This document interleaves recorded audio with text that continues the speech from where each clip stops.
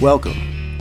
This is Josh Allen Friedman with Tales of My Dead Heroes. Here on episode 9, we'll visit the music office of Joel Dorn, one of the last record producers standing from the old music biz, which was run by Renaissance Italians and Jewish hucksters. Let me tell you about it.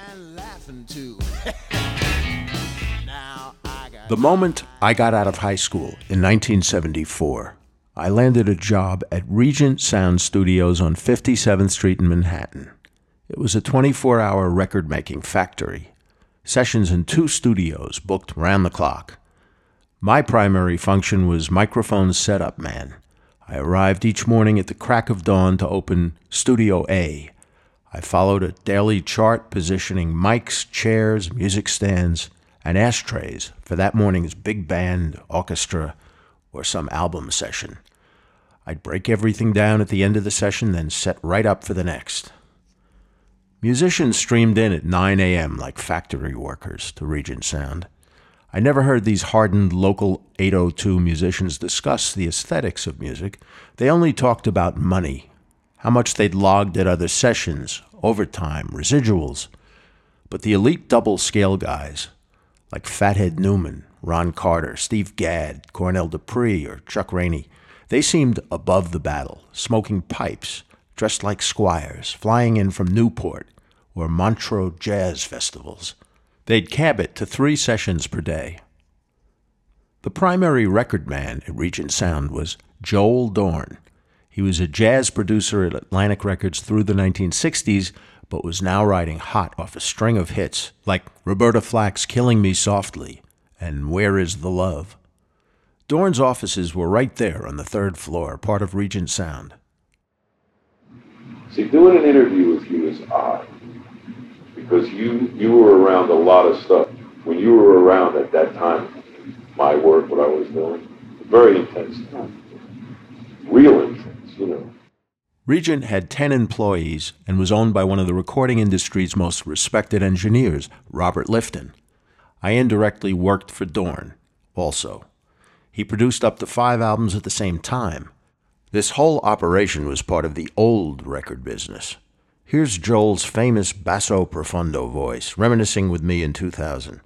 Excuse the poor quality, it was just a cassette player on the table used for notes. We had no idea I'd present this in 18 years. There was an old record business and there's a new record business. The old record business was run by a combination of insane, fanatical music companies. So hustlers, tough guys, guys with exquisite taste. Dorn was a tough guy with exquisite taste. He was ruggedly handsome, like a switchblade-toting rabbi. When he heard someone he thought was unique, a certain bell went off in his head, and he signed them. It was a different time. Each city was like, they were like little city-states, like Sparta, you know what I mean? Athens, they were city-states, all the different places. You broke a record a city at a time. It was this magnificent cottage industry. And then, what I was trying to say to you before was things changed. And they became real businesses. Big American business. So real business people came in, because now there were lawyers walking around with fucking Nehru suits, you know, listening to the Grateful Dead and headphones. Now there were lawyers walking around with fucking Nehru suits, listening to the Grateful Dead with headphones. I remember when this change came about in the early 70s. Music became a part of everybody's business. Transamerica, Warner 7 Arts, Gulf and Western. Instead of buying a steel mill, they buy a record company, and they ruined everything. I started out like at the top. I started out working at Atlantic Records when it was at its primacy, at the height of its powers. And yet it was a mom and pop place. A mom and pop place that did $40 million a year back then. Yeah. Well, it was a mom and pop place that had gone from Ray Charles and John Coltrane and Bobby Darin, Joe Turner and the Coasters and the Drifters, to the Allman Brothers, Cream, Led Zeppelin, Otis Redding. You know, when they sold it, it was the Kinney parking lots. Kinney parking lots. Only a few other producers who started out with Dorn in the early 60s were still active in the year 2000 when we spoke here. Producers like Phil Ramone, Arif Mardin, Tommy LaPuma. Just how many of Dorn's competitors did he see knocked out of the biz? Hundreds. I can't even tell you. But there were guys who were giants for 11 months, a year and a half. The genius of the week. Yeah. Joel Dorn began as a staff producer at Atlantic Records Jazz. Throughout the 1960s, there were plenty of jazz singles that became huge hits on radio, like The Girl from Ipanema from Stan Getz and Astrid Gilberto, or The In Crowd from Ramsey Lewis. It's hard to believe today. Dorn kept this tradition going a while longer when he signed Bette Midler and Roberta Flack in 1969. Roberta Flack, when I signed her, we put her in the jazz category. She was like a chick who played piano and sang, so sang in jazz. Did you find her out of nowhere, or That's what had happened was Roland Kirk, before he became what I signed, called me one morning. He was in D.C. and he said, I got somebody for you to sign. I said, who's that? He said, it's a girl named Roberta Flack, my bass player's wife. What does she sound like? Stupid, innocent question, He got upset. He got upset and he said, she sounds like a colored lady. Slammed the fucking phone. So I never followed up. And then Les McCann called one early in the morning, 2 times in a row from 2 guys like this. But I always thought she was good. I had no idea, she could be that commercially successful. It was too much of a quality thing. You could get a hit by mistake, like Etta Jones got with Don't Go to Stranger. And then she did get one first. Dorn scored back-to-back records of the year with Roberta Flack's First Time Ever I Saw Your Face and Killing Me Softly. She'd been the wife of Rahsaan Roland Kirk's bass player, so Dorn was riding high. Blind jazz man Rahsaan Roland Kirk entered the studio at Regent Sound, followed by his tribe of black classical musicians. They shuffled down the halls like a fighter's entourage entering the ring. Kirk swung a mojo cane, scattering all in his path. The novelty aspect of Kirk was that he played 3 horns at once in his mouth, sometimes including an African nose flute. I wasn't sure where to place the microphone for this arrangement and called him by his first name, Roland. The entire tribe froze. "Don't ever call him that," one sideman threatened. "His name is Rahsaan," came another. "Or you can call him Ra for short," said a third. Kirk recorded 3 pretentious double albums for Atlantic while I was at Regent. Prepare Thyself to Deal with a Miracle was one, produced by Dorn, of course. Black classical music is how he termed his jazz, espousing a jazz victim philosophy while hating rock and the white man's music. But the tribe let down their guard in the wee hours of the night, in the warm glow of that studio console. Their bravado diminished, and you could see they were just poor musicians. Now we gathered here on the universe at this particular time, to listen to the 36 black notes of the piano. There's 36 black notes and 52 white notes. We don't mean to eliminate nothing, but we're going to just hear the black notes at this time, if you don't mind. Blackness, B-L-A-C-K, N-U-S-S. B-L-A-C-K,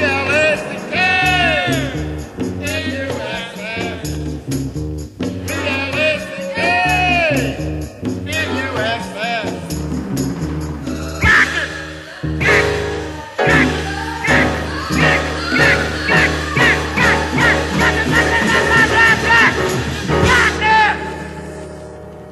Blackness! Blackness. By the 1980s, the new corporate formula music industry, with MTV, had pushed Joel Dorn out. But he didn't take it lying down. He had hundreds of old reel-to-reels from Regent Sound. CD box sets came about. This allowed him to repackage dozens of new compilations on labels like Rhino. For instance, he discovered the original tapes for John Coltrane's Giant Steps, lost and rotting in an old warehouse. Because everybody had looked for Coltrane tapes on Atlantic, and there was nothing left. Everything Coltrane had ever done on Atlantic was out. So I'm floating around this warehouse, right? And it's a pigsty. And there's water coming in from the roof, dropping down on boxes of tapes. So I went over where that was. I figured if there's going to be something valuable, it would be in the wrong place, you know? I'm sure that Debbie Gibson's tapes were encased in lead. But so I go over to this thing, and I said to the guy who was running one of the warehouse guys, I said, "What's over there?" He said, "That's slop. It's all in alphabetical order, but it's just, shit." I said, "Good. I'm going to go play there." I remember the water was coming in through the roof. I mean, there's like boxes of outtakes of Giant Steps in Miami, with studio conversation and all of this. And it was an incredible collection of things where you could actually trace the development of Giant Steps. With all the breakdowns in the studio, not just alternate takes or, unreleased crap just for the sake of it, 5 unreleased tracks. Well, there's a reason most shit's unreleased, because it stunk. But I found shit that was incredible. But John Coltrane's always going to sell a lot of his great stuff. But we made it into something. There was a story. It was like $99. We sold about 100,000. That's a hit box set. All of a sudden, they needed guys for box sets, said Dorn, and he was back in business.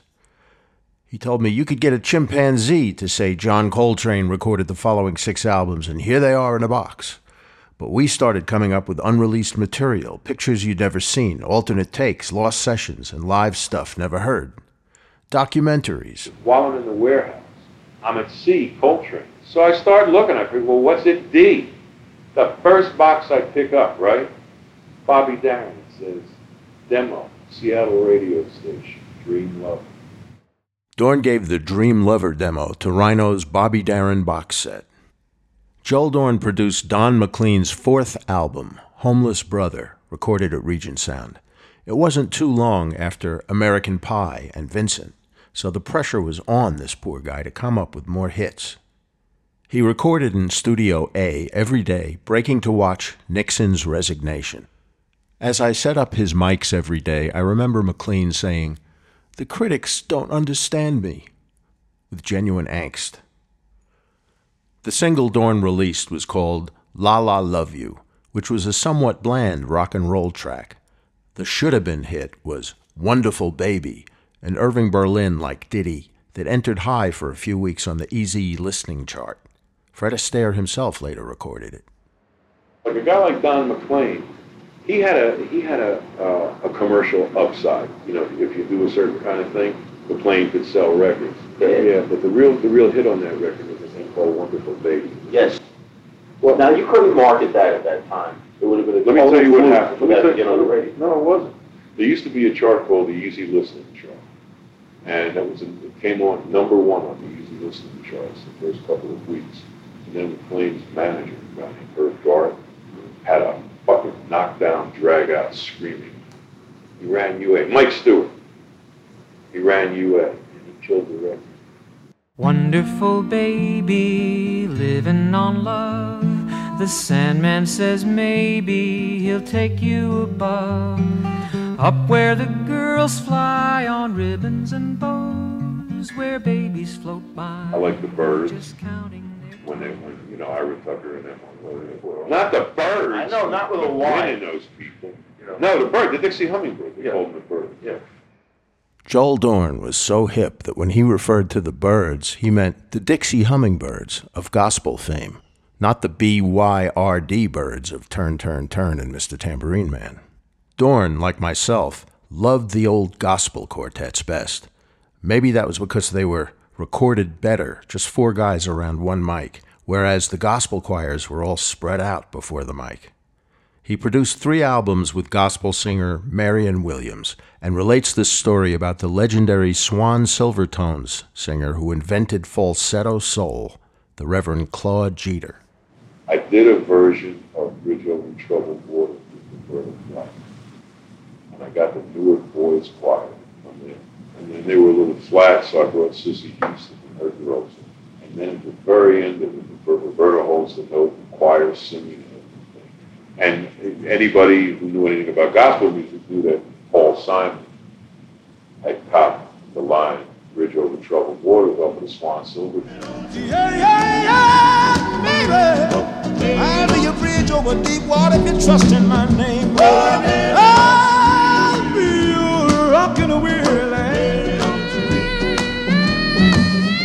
So, at that time, Claude Jeter was recording, I think, for Scepter, and which was a pop label, Beyond War, B.J. Thomas, that kind of shit. Right? So I called this guy up that was producing his records. We were making a lot of money with Roberta, so I really wanted him bad. I just wanted Claude Jeter at the end of the record to just go, just in that high voice, and just say, "I'll be your bridge." Like that. So I call up this guy that's producing, the gospel producer of Scepter. I said, "Listen, I'm a record producer. I produce Roberta Flack. We're finishing an album. We just did Bridge Over Troubled Waters. And I would like Mr. Jeter to come in and sing one line at the end of it, where he says, 'I'll be your bridge over troubled waters,' and it'll just be in the background." I wanted to document that. I wanted Claude Jeter to fucking record. First, he didn't believe that I produced Roberta Flack. I said, "No, I really do." I said, "You want my number? You can call me back. Call Atlantic Records and ask me." So after he got over that, I said, "Look, I'd like," he said, "Well, what would you pay him?"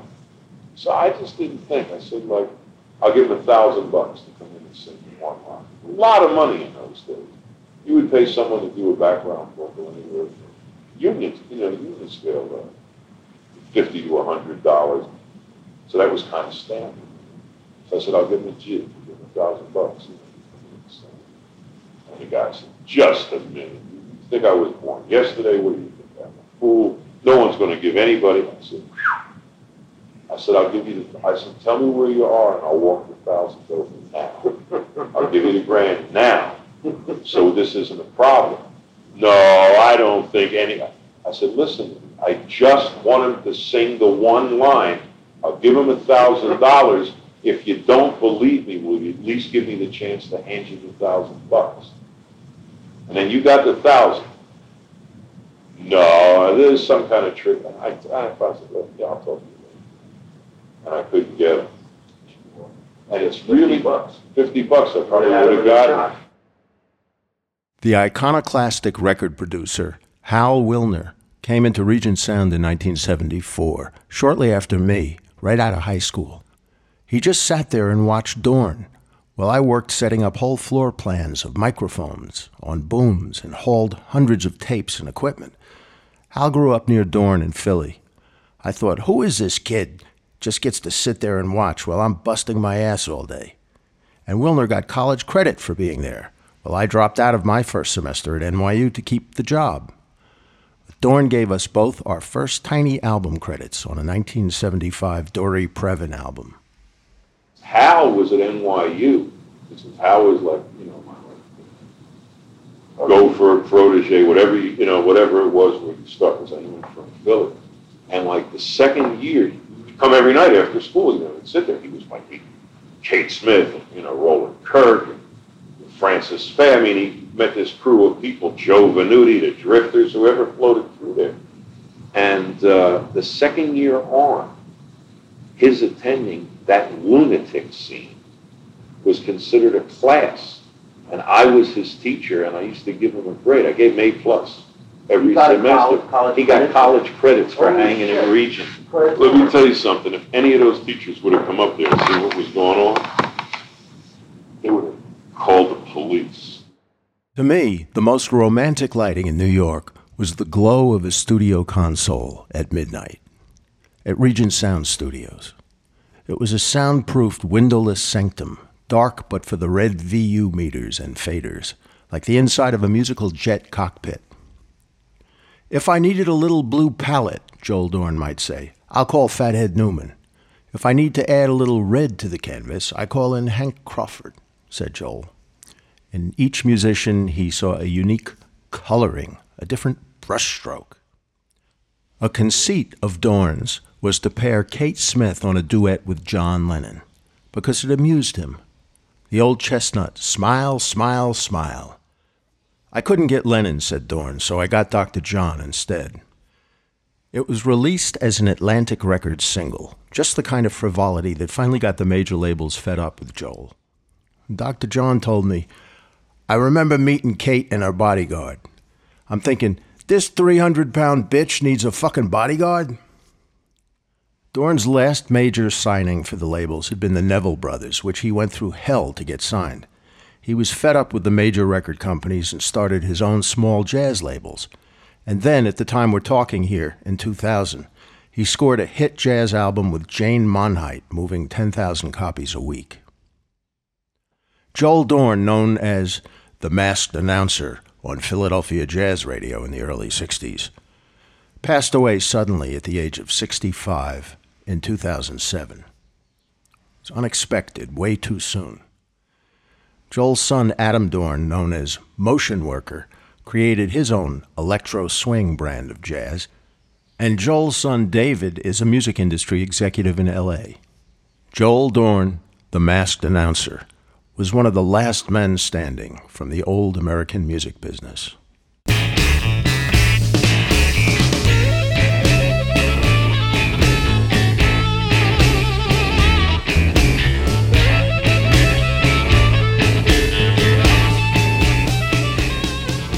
This is Josh Allen Friedman with Tales of My Dead Heroes. You can read the complete stories of this season's podcast in my book, Tell the Truth Until They Bleed. Visit our website for photos and playlists at blackcracker.fm. See you next time. Your face